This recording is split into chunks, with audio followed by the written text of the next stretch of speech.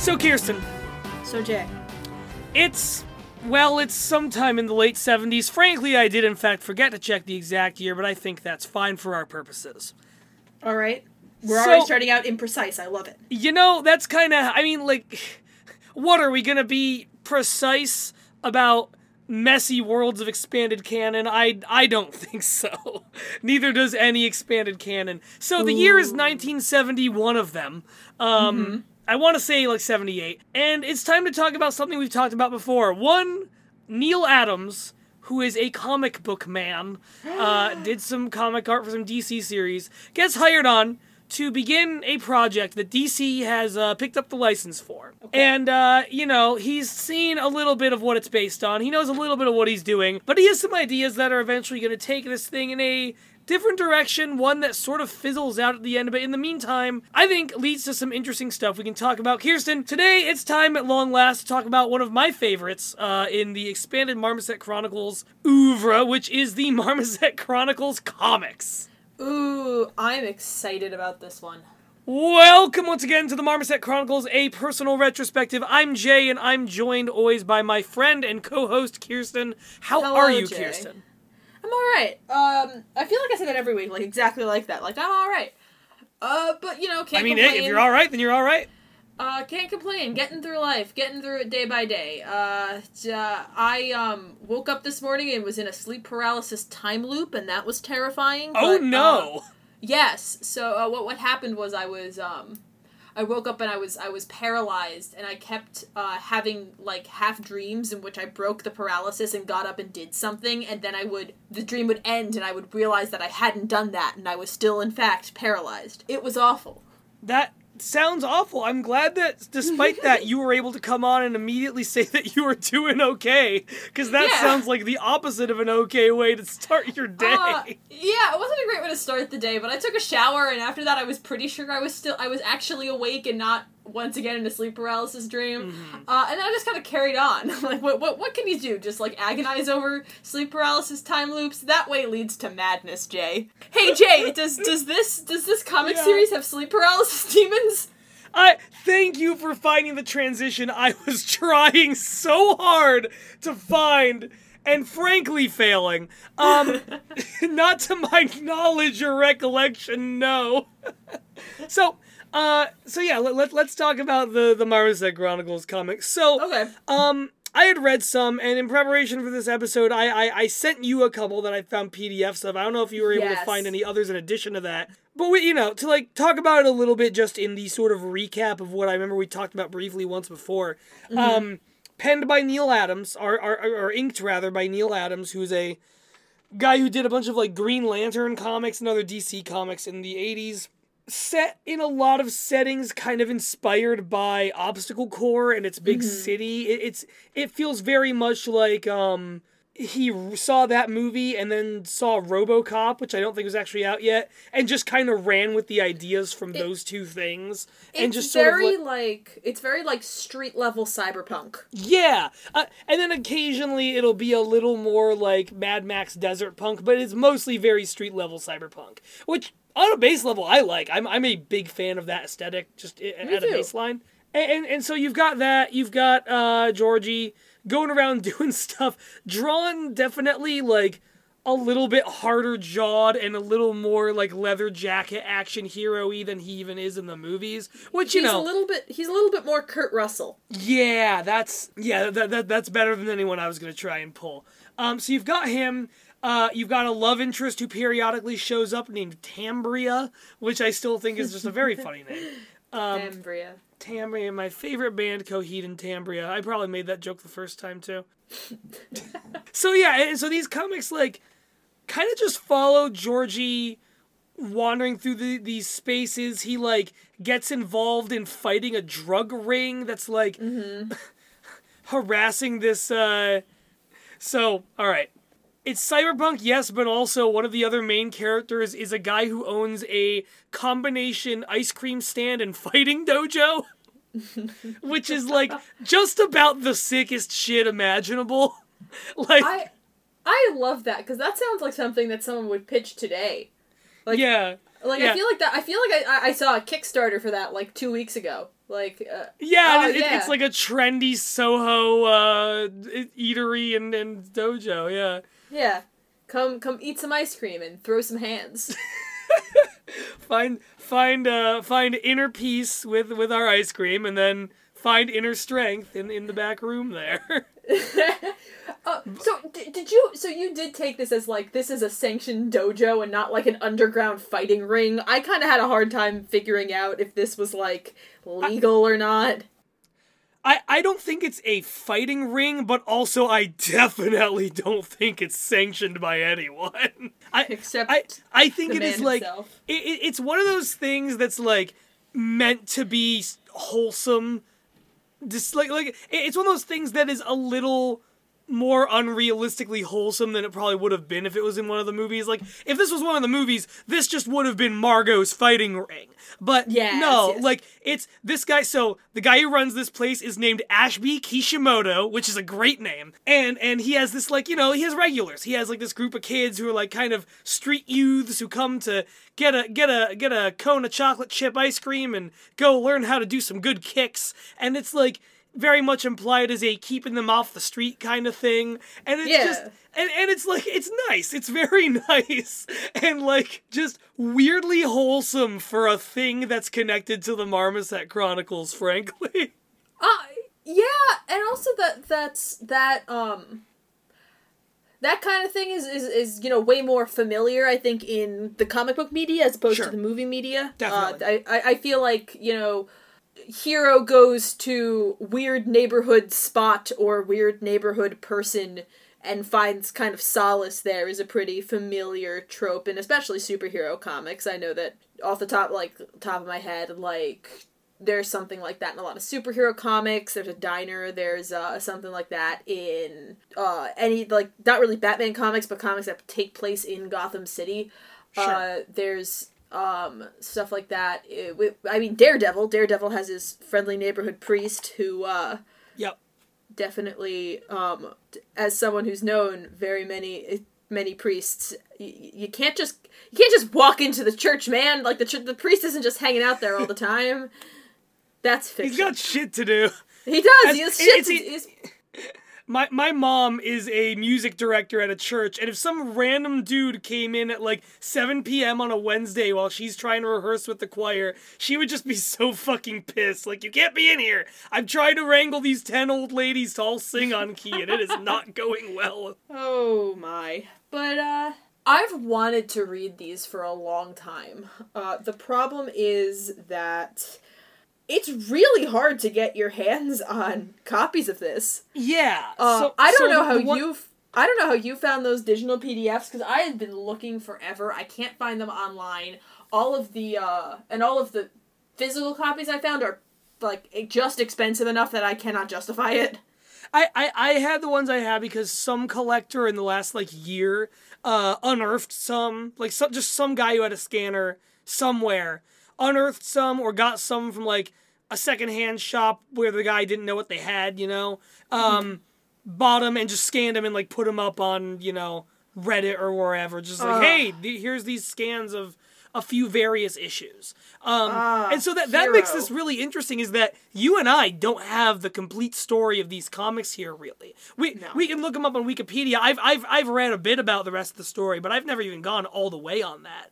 I know some things that are not covered in what we have here. But, like, yeah, it's kind of fascinating how piecemeal what we even have to talk about is. Yeah, because this was a pretty limited run, I think. Maybe that, yeah. And it wasn't super popular at the time. I always got the feeling that these were kind of rejected en masse by hardcore Marmoset Chronicles fans.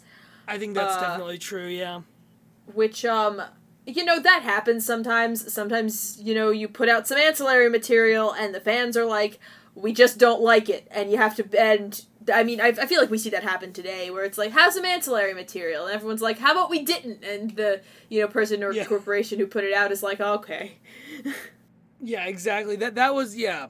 Especially since it's a movie series that was still ongoing. Like, these had about an 18-month run, and it was between two of the movies. It was between, I guess, and wait, no, how does time work? Yeah, I guess it was between And the Mountain Came to Them and Logica. And so, like, people were like, well, it's not the canon, and the canon's still being written, and we care about the canon, so we're going to kind of reject this thing. Like, nerd shit. Yeah, well, yeah, like to get the Star Wars reference out of the way early, I think it's a difference than in a case like, I know I've talked about the Star Wars novels, the, like, expanded universe novels before. Those got big after the original movies ended, when fans were hungry for more that they weren't getting any other way. These came out in between parts of a series that all the fans of were too deep in on to really focus on ancillary stuff until the main thing finished. Yeah, I think I'd agree with that. Yeah. It's like if wasn't there... Okay, The Walking Dead is a show I don't like or give a shit about, but The Walking Dead had a spin-off show when it itself was only like 4 or 5 seasons in. And yes. So it was running, and its spin-off show were running concurrently on, what is that, AMC, whatever channel it is. And I have a million things I'd rather do with my time than looking at viewership numbers for The Walking Dead, but I know the spin-off show failed, ultimately. Yes. Fear the Walking Dead, I want to say, lasted like 3 seasons or something and then got canned. And, like, that's because, if the main thing is still going, I don't need to see more of a story from suddenly a different author's perspective when the main perspective is still not done. Yes. And also because, like, from what I've seen of these comics, like, just... They're kind of tonally weird with the movies. They make some weird character choices with Georgie. The aesthetic of them is very different. Way more like cyberpunky. Like, this feels like it takes place in a world that will one day become Blade Runner. It's not Blade Runner yet, but it's gonna get there one day. God, I love that. That's on point as hell, exactly. And it's Blade Runner, it's pre-Blade Runner, it's got the, like, I'd buy that for $1 crazy advertisements on TVs and buses and all this stuff. It's got kind of a, like, kind of a Yakuza / mob thing going on where, from what I've understood, because one of the ones I sent you is an early one, it seems as though Georgie, at least at the start of these comics, has taken up residence in an apartment above this ice cream parlor and dojo, and is, like, protecting this place from the mob, from some sort of, like, cyber-augmented super mob. Which, is just kind of objectively cool.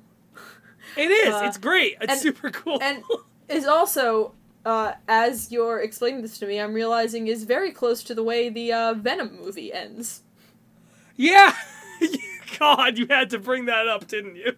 Yes, I did, because I really like that movie. That's... I promise this will be a very short digression about the Venom movie. I have absolutely no idea why people shit on that movie so hard. I thought it was a lot of fun, and I had a great time watching it, and I thought it was kind of a joy of a, like, weird buddy cop movie. I'll give you this. I think it's a bad movie, but I think it's a really entertaining bad movie. See, I don't think I'm not sure if I would classify it as a bad movie. I really, like, genuinely enjoyed it. The funniest thing in that movie to me is how, like, Venom will be talking, and one line he'll be like, "You puny humans are nothing to us. We have cascaded through the stars for millennia." And then his next line will be, "Yeah, I'm kind of a loser, too." It's great! Like, he goes between very dramatic dialogue and very just, like, buddy dialogue. No, and it's very great. amusing. It's great because the people who wrote that movie was like, oh no, we need to make a Venom story that makes sense without Spider-Man. How are we going to do that? And then they took a moment. They took a moment to think, and they were like, we're going to make them both huge losers. Yeah, and I do agree with you. They did a pretty good job of that. I like the idea. Okay, I can segue this. Segue this. Yeah. So, a lot of the art in this book, you can kind of... It feels very transitionary between, like, ages of comics, right? Yeah. Again, I don't know. I think I read more Western comics than you do. You definitely do. I know, like... I have some baseline for what those eras are, but you definitely do more than I do, I want to say. Gotcha. Well, it's just... You can very much feel like... You can feel kind of, like, new kind of art sneaking in, especially the kind of like movement of the characters in a way that did kind of, a lot of this did remind me of how kind of Spider-Man in that era was drawn, though with a very different color palette. This comic has a weird ass color palette, but that like pulpy, like stiff with moments of fluidity sort of style that I think works very well. There is something very kind of pleasingly pulp about the way this whole comic looks. Definitely, yeah. The sort of weird color saturations, how they're really trying to like pull off like neon, but they just don't have the ink for it. There is something very like kind of superhero comic-y looking about it, probably because the person who inked it has, you know, background in specifically superhero comics.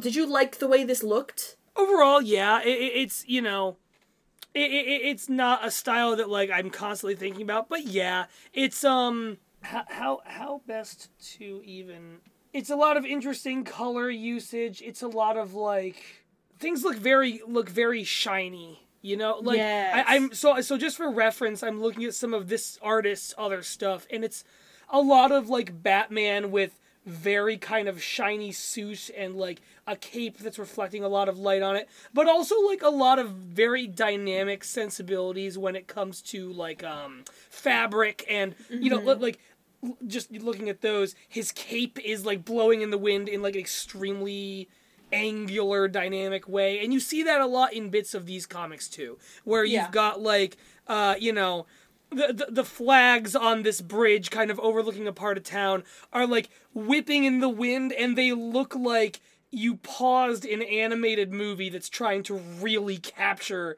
them whipping in a strong wind. More than some other comics would put necessarily that much effort into. It's just a lot of like thought about the weight of things in relation to each other and how it's all illustrated, I guess. Yeah, absolutely. And you know, there is a lot more weight in here, I think. Like, even Georgie looks bigger, like you said, and more angular, and they gave him the full Kurt Russell treatment. And it's funny that they gave him the full Kurt Russell treatment, because in this comic, he acts way more like a Kurt Russell character than like Georgie. He totally does. And I think that's the kind of thing that I know, that you know, some nerds got immediately mad about because that's not Georgie.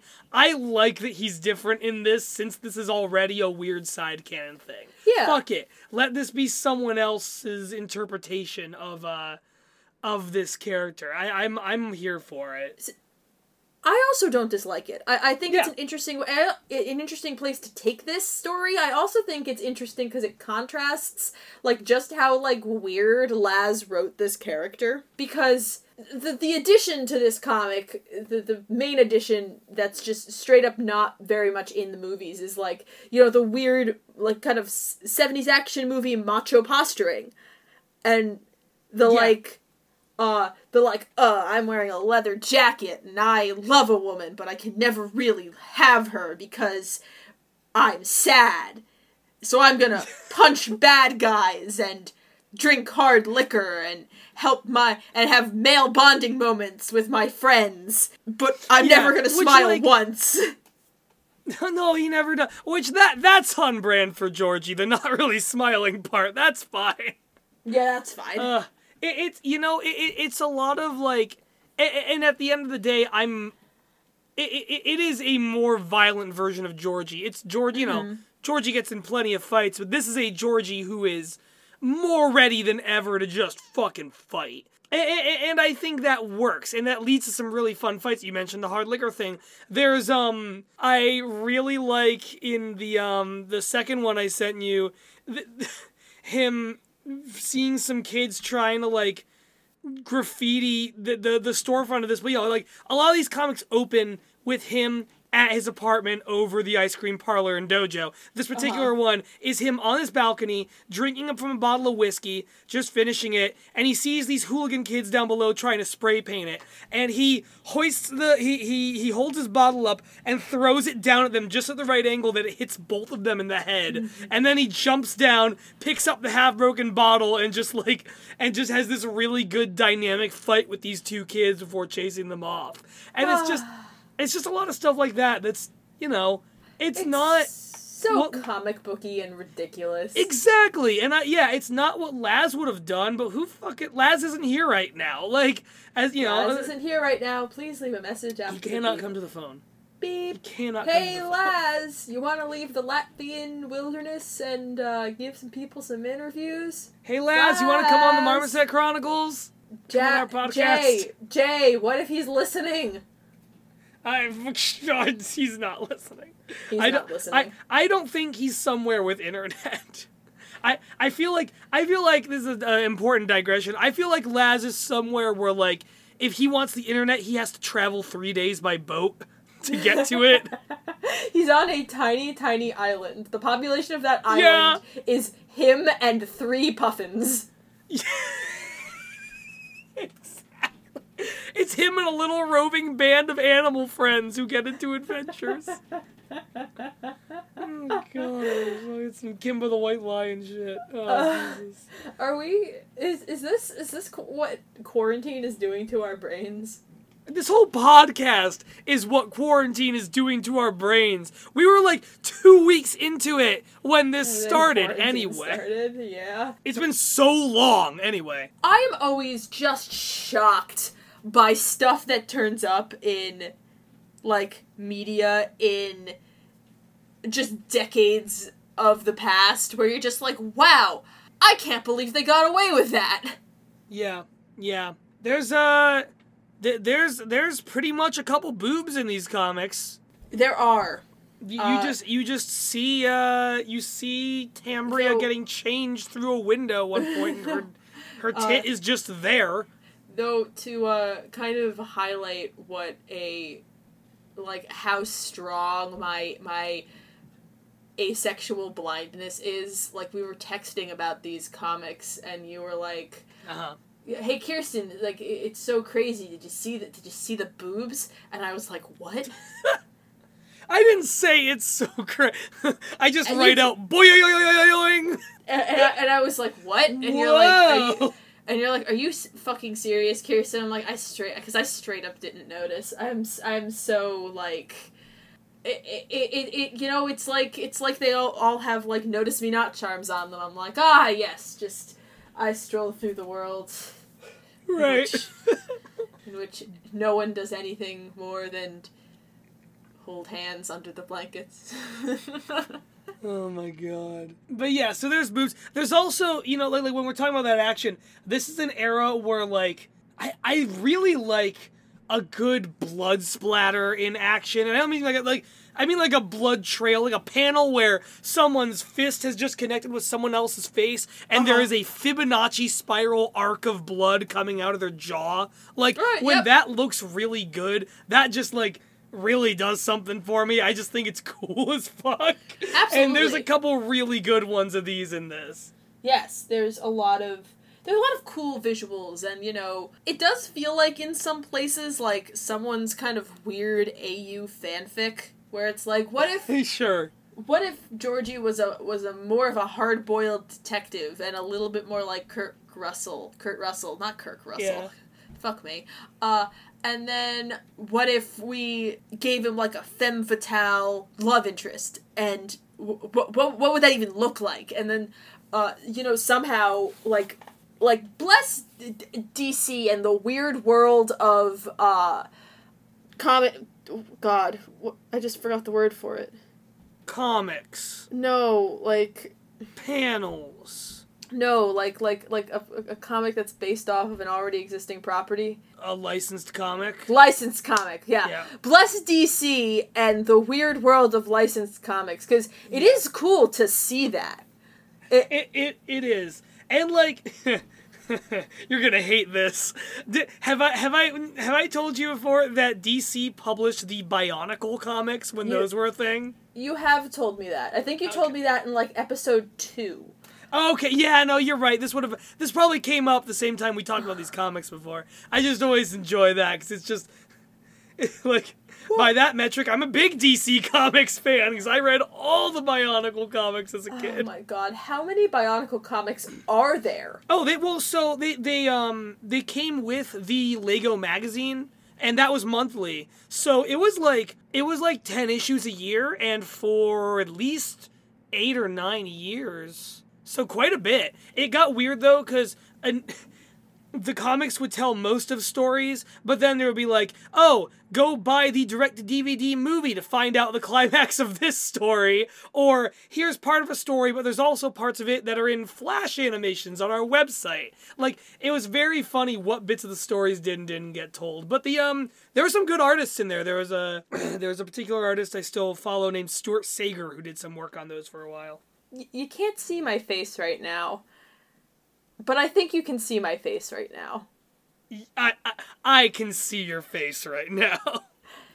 I mean, I can't. I am not judging you. I've gotten into way weirder things in my lifetime. Yeah, like the Venom movie. Hey. Hey, do you want to get back to talking about the comics? I think we've been pretty good about getting away from our tangents this time. I'm surprised anyone's still sticking with us with how hardcore we've been tanging those tangents.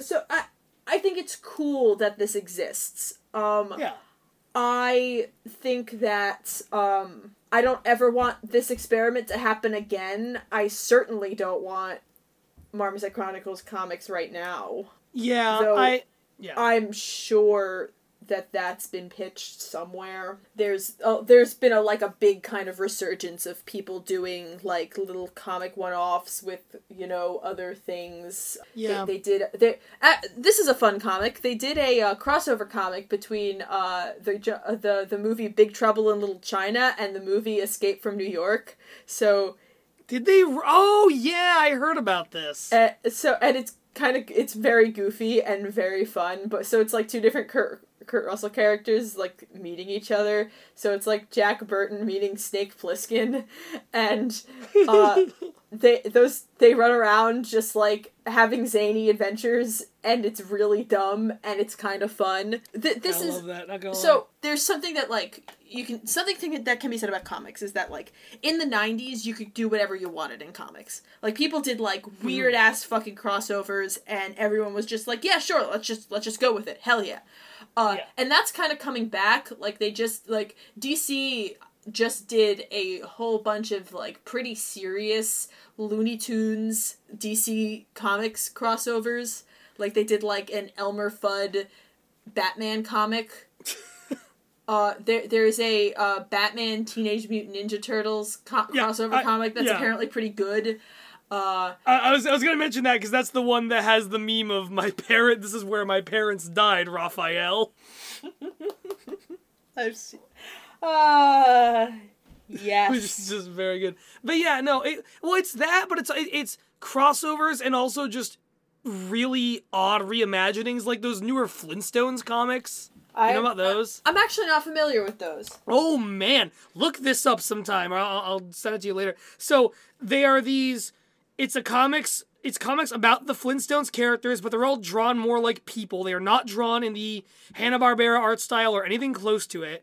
And it's like all this serious stuff about like what the coal mine one of them works in is doing to the caveman world. And like there's a panel, like there's some part of it where they start talking about how some of the cavemen committed genocide against others. Like it is handling very serious issues, but it's about the Flintstones. Well, there's stuff like that. There's also, I'm not sure if this has been confirmed, but there's a certain writer at DC that everyone's pretty sure is working on a Rorschach project right now, which nobody needs. I'm not gonna read it. Yeah, I mean, that makes sense. Well, there was that new Watchmen comic run like a few years ago, right? Oh, Doomsday Clock. No, well, there was like there's been a couple revisitings to Watchmen. I think there was a couple that were vignettes. Doomsday Clock was pretty recent. Yeah. Doomsday Clock was pretty cool. Okay. I like Doomsday Clock, but we don't need a solo Rorschach book in 2020. We just don't. But basically, if someone's going to do this, now is the time. Honestly, I can think of some writers I wouldn't mind picking up the project, but... Okay, hold on. Didn't you just say we didn't need a Marmoset Chronicles comic right now? We didn't need it, but if it's gonna happen... Yeah, there no, are I see what you people mean. I'd rather have on it than others. Yeah, like, no, I definitely see what you mean. Like, if they decide they're gonna make... Well, okay, if they decide they're ever gonna remake one of these movies, I never ever want them to do that. However, I would rather have it in the hands of X director as opposed to Y director. Sure. So, like, I can think of some, like, writers I think could handle it. I don't really think it needs to happen. I don't want any kind of Marmoset Chronicles reboots. I think we should let it rest. What do you think? No, yeah, that ship has sailed, please God. Yeah, I don't know. Reboots are largely a worthless pursuit, but spin-off stuff like this, I would be fine with new Marmoset Chronicles comics. If they came out, I would leaf through one, think about reading more, and probably not read more, to be honest with you, but it'd be cool they existed. I don't know. Yeah, that's fair, and I maybe wouldn't want it, like, written, but I would love to see what some of the, like, comic book art talent would do with these kind of concepts. Yeah. Because there is so much beautiful comic art that would be great. It'd be great to, like, see some people, like, you know, take a crack at that. I mean, honestly, there are other perspectives you could even work with. Like, if you want to talk about what's the most visually interesting in the Marmoset Chronicles, the movies, to me, a lot of it is the stuff with the horror in the 7th one. Make a comic about the horror fucking with time and stuff and, like, moving through this broken timeline and doing whatever it's done in its life before it shows up in the movies. Just make a comic about that. Yeah. Fuck it. Like, that would be awesome. Yeah. Yeah. Okay, you kind of sold me on that. Yeah. I'll be a little bit less anti or kind of begrudgingly against Marmoset Chronicles comics. I think I can get into that.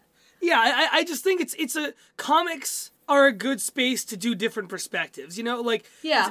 Star Wars is the only other media we're allowed to reference on this show. There's a lot of Star Wars comics that I like. There is a Rogue Squadron comic that I have a beaten up old omnibus of that's really good. That's just like, here's some characters who show up for like a second in the background of one of the original movies. Here's just some stories about them as a squad of rebel fighters doing different missions and what happens to them. I think comics naturally lend themselves to that kind of space. Or like this is a weird cut. There was a really good Jughead run a couple years back. Sure. From the yeah, I remember hearing about this. Cause Chip Zdarsky writes a lot of Spider-Man to kind of, you know, bring that back in. Yeah. Really is apparently writing an absolutely incredible Daredevil run right now. I haven't read it, but I hear it's fantastic. He does a really spectacular Jughead run, which is you know, weird because who the fuck cares about that character and who the fuck cares about Archie comics, but they're really good.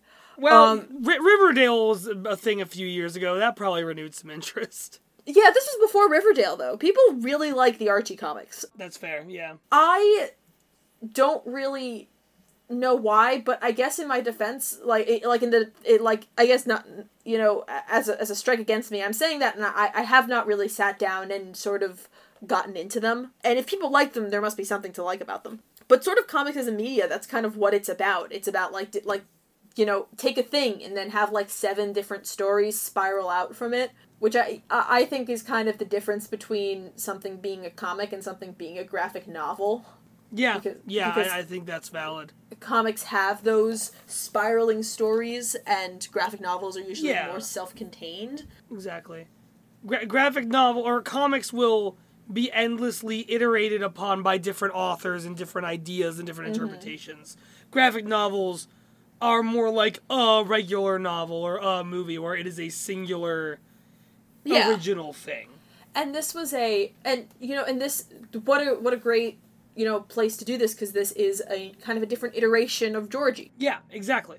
I will say, you know, I said that he's a lot gruffer and, you know, classic 70s action movie rough around the edges in this, but he also seems to be a lot happier. Yeah, I think so. He's more content. Georgie in the movies feels like he is always looking for something in a way. Or running away from something. Or both, right? Like, yeah, absolutely. This Georgie feels a little more like almost aloof and able to be comfortable where he is. Yeah. Which is like the last thing I would ever say about Georgie in the movies. Like, that is a big part of what defines him, is that even, he's not comfortable out on the road, he's not comfortable in that weird bed and breakfast villa, he's not comfortable at his parents' house, he's not really, truly, he's not comfortable when he finds his old flame, he's not really comfortable anywhere. I think it's like the action of moving on that makes him comfortable, whether he's going towards or away from. And that is not really who Comic Georgie is. Comic Georgie finds a place and decides, yeah, I'm gonna just hang out here for a while. And just gets so much more comfortable with that than movie Georgie ever would. Yes. And, it's good. It is. Did you read it all, and would you like to know a little bit about how these comics end? I would love to, because I have not read them, and I haven't read the Wikipedia articles either, because I just keep trying to track down the comics so I could one day read them. But yes, absolutely tell me. When I was younger, I would like just rapidly look up everything about a thing once I knew a little bit about it. If I had gotten into them now, I probably would have held off, but unfortunately back in the day I just looked up everything, so I do know a lot about this. I do that now, so no judgment here. Go for it. So, it doesn't all take place with the... It takes place at this weird business he lives above for most of it. He gets into some adventures with some of the kids at the dojo. Like, those kids are very much like, any show or whatever where you've got, like, a main... This happens a lot in, like, weirdly enough, in kids' shows where you have a main group, and then at some point they'll introduce a couple characters who are younger than everyone else, and they change the dynamic and, like, create new problems. That's, like, a little bit about how these kids feel to me, where it's like, they're just a group of rapscallions who follows Georgie around and sort of changes what he's doing. So he gets into some adventures with them. He teaches one of them how to learn a motorcycle. There's this kid named Sean who he learns to teach how to ride a motorcycle, and that's cute. Eventually, it really circles around this business, this ice cream parlor and dojo, and the Scarlet Cowl, which is the name of this, Yakuza mafia group that is threatening this place and asking for protection and has, like, an iron grip on a bunch of this city that this takes place in. So, eventually, Georgie winds up, he's beating them away, trying to scare them off. They eventually come and set the place on fire. And so, Georgie and Kishimoto, the guy who owns the place, and these kids, there's this amazing frame, this is at the end of the third one of the comics I sent you, of them just, like, standing silhouetted by the place on fire. After that, Georgie and this guy militarize these teens, and they just storm the base of the Scarlet Cowl and just, like, fucking attack them. And it's just Georgie leading the charge with this group of people, and there's, like, other characters who've shown up through the comic as, like, other people who are part of this city, and it's just about Georgie taking these people from all these different parts of this city and having them all band together to fight this shitty mafia and kick them out of town. And that's what happens. Sean, the kid who he learned to teach a motorcycle. Sean, the kid who he taught to learn a motorcycle, saves Georgie's life. It's very emotional. Like, this shit ramps up. This is all in the last, 3 or 4 issues. And so, the climax of this thing is just him leading them to victory against them. They chase this mafia out of town. I think Georgie, sort of half out of panel kills the head guy. And then Georgie just decides his work is done and he moves on. Yeah, which is, wow. Yeah. Huh. Yeah. I think I love that. Do you say you do or don't? I do. I think that's super cool. It's pretty good, right? Yeah, that's awesome. I'm a fan. Oh, also, he gets one last kiss with Tambria, and then he has his whole... She's like, I could come with you, and he's like, no, baby, I ride alone. He doesn't say that, but it's that kind of energy as he leaves her behind. God, I think she winds up taking care of the kids because we can't have a female character in the 80s not take on a maternal role, because fucking... We love traditional gender roles. No, we don't. No, those are fake, as it turns out. Yes. Hey, canon is fake, gender also fake. Yes, absolutely. Choose to express that fakeness in any way you'd like. And that's Exactly. Exactly. But yeah, I really like that ramping up ending. We haven't said the author of this comic is a guy named Maximilian Smith, which is just a lovely specific first name, generic last name. Incredible. It's I know. There's some great names in comics. So there's this. So are you familiar with the movie My Friend Dahmer? No. Okay, so it's this movie, but it's based off a graphic novel, and the graphic novel was written by a guy who, was friends with Jeffrey Dahmer in high school, and he wrote a graphic novel about it. Oh, that's interesting. Okay. It is. It's good movie, good graphic novel. Highly recommended. However, the name of this man's actual name, this is not a pen name, this is his real name, is I can't even say it, hold on, is Durf Back Durf. No, it's not. Yes, You're lying to me. His name is Durf Shut the Back fuck up.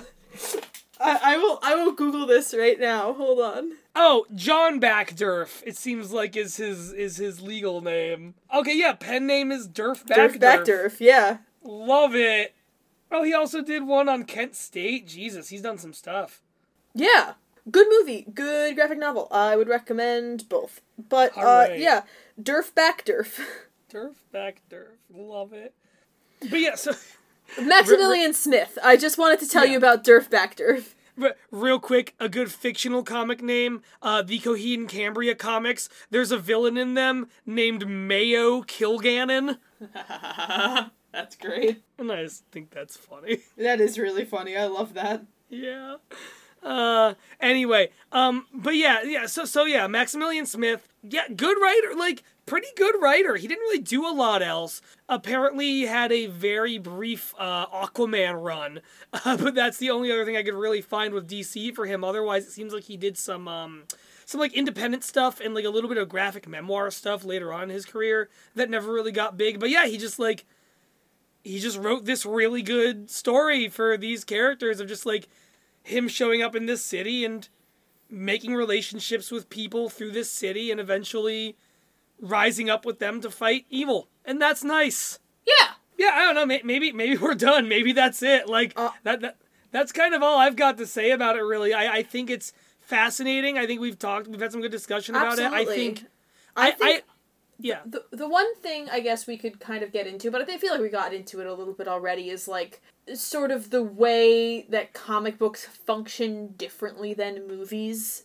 Because the thing that everyone kind of holds up about the Marmoset Chronicles is that they are the paragon of movies of a story that can only be told through movies. Yeah, they cannot be told any other way. As we kind of examined through looking at the novelizations and how mostly not good they are. So I guess I don't think these comics disprove that. Not that they're one-on-one adaptations, but I don't think they quite get the tone and levity that the movies get. Which is not to say that they're bad. They're just different. Yeah, I would posit that. And, I say this not having ever worked in the comics industry and not really having ever read or heard a lot about this, but I would guess that might be something that's seen as a little more acceptable in comics. Is all right, we know we're bringing this over to a different medium. If you want to do different stuff with the tone and the kind of idea of it, fucking do it. I would call that a strength. In a way, these comics are the closest thing we'll ever get to a Marmoset Chronicles TV show. Yes, I'd agree. Just in terms of pacing and everything, because it's a lot of smaller, more episodic things happening to Georgie, happening with, this city. There's a lot more time spent to he's been riding this mag rail train that's going up above the skyscrapers every day to get to a store or wherever. What's he see? There's a whole chunk of the comics that's about different things he sees on different days while he's on that train. What's going on with the people there? He people watches. It's a lot of those, it's a lot of those things that a TV show gives you more time to do with a character. Yeah. And so even though it's a different version of a character, it gives them more time to build that version of that character. If this were one movie or one book or one more short singular thing, I think it would be way weirder that they don't get the tone of the movies right. I think the fact that it is something longer and more episodic and long form, like, makes that a lot more comfortable. It makes it kind of fine that they don't have the tone of the movies, because they have the space to build their own version of it, and they do. Yeah, I think I'd agree with that, and I do think that this sort of, takes the Marmoset Chronicles and kind of recontextualizes it as a comic book that came out in the 70s. And that's pretty cool. It's cool when things cross mediums and kind of retain their identity while also kind of soaking up the unique identity of the new medium. Definitely. I think that's super cool. And I really hope that people put other scans of this comic online so I can read the whole thing. Please. Yeah, I would love nothing more than that. Friends and neighbors, worldwide neighbors via the internet, please, if you have these comics, scan them and put them online. Like, we'll figure out some way to spread these, because I think they're super cool. At any cost! Kirsten, if people want to scan their entire secretly kept Marmoset Chronicles comics collections and send them to you, where can they find you on the internet? You can find me on Twitter at Kirsten M. Writes. You can also find me on Instagram at Kirsten Meehan Writes. On the Twitter, I do... lately I've been sharing interesting screenshots of conversations I have with my SO. You are, and they're very good. Because we have some interesting conversations. You really do. It's super cute. It's really good. On Instagram, I talk more writing and books and shop, and absolutely check me out on both of those platforms. Jay, where can they find you on the internet? You can find me on Twitter at Extreme Salsing, where you'll find some threads about the fact that The Last of Us 2 is good, actually. You'll also find me on Letterboxd at Extreme Salsing. I don't know. I watch movies and I review them. I wrote a very brief review of the Venom movie where I mostly just said how I thought the Eminem song at the end of it was really funny. You can also find me on YouTube at Hi, I'm Jay, and that is where I exist. And we are on the Orange Groves Podcast Network. As always, thank you so much for having us. If you have not, please go over to the Orange Groves Discord, join that, say hi. We have our own channel there. You'll find a lot of other podcasts that will become your next favorite podcast there. And you know what? We're all looking for community these days, and that is a place that is one. I don't know. Yes. That wasn't really anything. But as always, take care of yourselves, take care of each other, take care of your communities and communities that need it. The world is a screaming garbage fire, and maybe one day, if we work together, it won't be. Read comics. Enjoy comics. If anyone wants any comic book recommendations, hit me up on either of those two platforms, and talk to me about comics. I have many recommendations. Or if you want to give good comic recommendations, especially of other stuff like what we're talking about with these Marmoset Chronicles ones, I would love to hear about those. So hop into the Discord and do that. Yeah, and other than that, have a great rest of the day, guys, and we will, see you soon.